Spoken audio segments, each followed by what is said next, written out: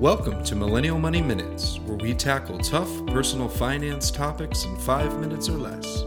With your host, Grant from MillennialMoney.com and Matt from DistilledDollar.com.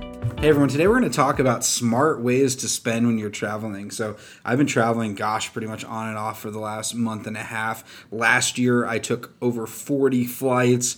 I spent a lot of time traveling in my life. And I'm always looking for ways to save money on anything. One of the crazy things I just realized is I haven't paid for a flight in over 3 years. So I've actually been flying for free completely on miles and credit card points. I'm not a crazy travel hacker. I'm not like some of those people out there, but I purchase everything on a credit card and then I use the miles, and I'm pretty smart about it. So if I know I'm going to take a big international trip, so for example, I just flew to the south of France with my wife. We both flew business class both ways, lie flat beds, super comfy, super nice. Gosh, those tickets probably would have been, maybe like $8,000 a piece. But I booked them like 4 months ago and looked for the time. If you search early enough with your miles, you're able to find some good deals. And that tends to be one of the biggest expenses is just getting over there. So if you're smart, you can get great deals. There's also just more and more airlines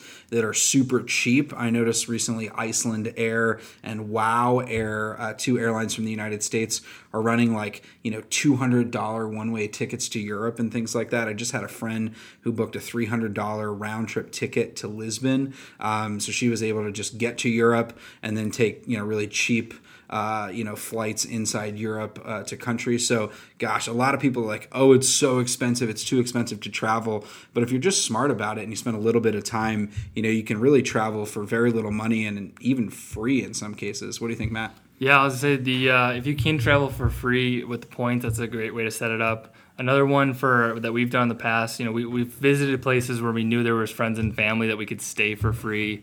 There's even some apps like Couchsurfers or Couchsurfing, places where you can stay a little bit less expensively. And then, of course, there's hostels, things like that. But just in general, too, small things like, when you're running to the airport, just having a meal right beforehand instead of eating the Cinnabon at the airport, whatever those small things might be that add up. I love that you went to Cinnabon. And then I have not been to Cinnabon, but no, I feel so like just look for ways where what are the expected expenses when you're traveling, and of course it's going to be food. So are you going to be cooking when you're going out there? Is there a service that you can link up with that might help you get your groceries delivered to the place you're at? We just took a trip not too long ago out to Utah for the weekend, and we had something similar. It was a new area. We had food catered to us, and with 15 people split, it was actually less expensive than getting into a car and figuring out where it would go and things like that. So yeah, look for ways you can pull expenses. Dude, and I got to give Matt a quick props here.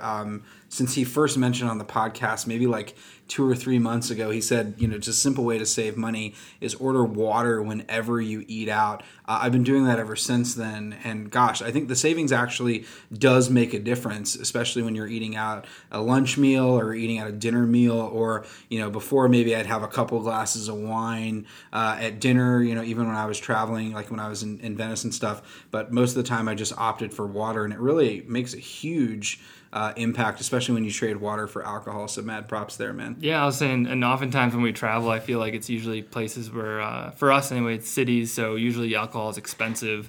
I love a drink with a meal, but, I might just alternate with water or something like that too.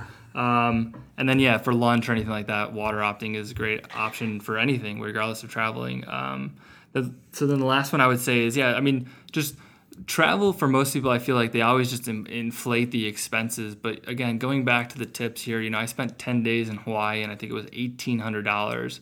So you can always find ways to travel. Again, linking up with hostels or whatever it might be. And then the airfare, I think, is always the biggest hang up. But, if you scour some of these websites, you'll find those $200, $300 tickets. Yeah, and just like, your living expenses, we spend, 65% of our income on average on 3 things: housing, transportation, and food. Same thing with traveling. Optimize those 3. Try to fly inexpensively, try to stay inexpensively. I have a friend who everywhere he goes, he just finds a nice campground, literally travels with a tent, literally stays for free all over the world. You can't beat that. And then finally with food, to Matt's point, if you're cooking or you're, a lot of countries, you go to Thailand, some of these places, it's so cheap to eat, for $1 or $2, just on the street. So yeah, my last point I'll say is just, if you can, most people, I feel a limitation with going on trips is, their PTO, or they're not able to take time off of work. But just if you can, try to work on an arrangement where you can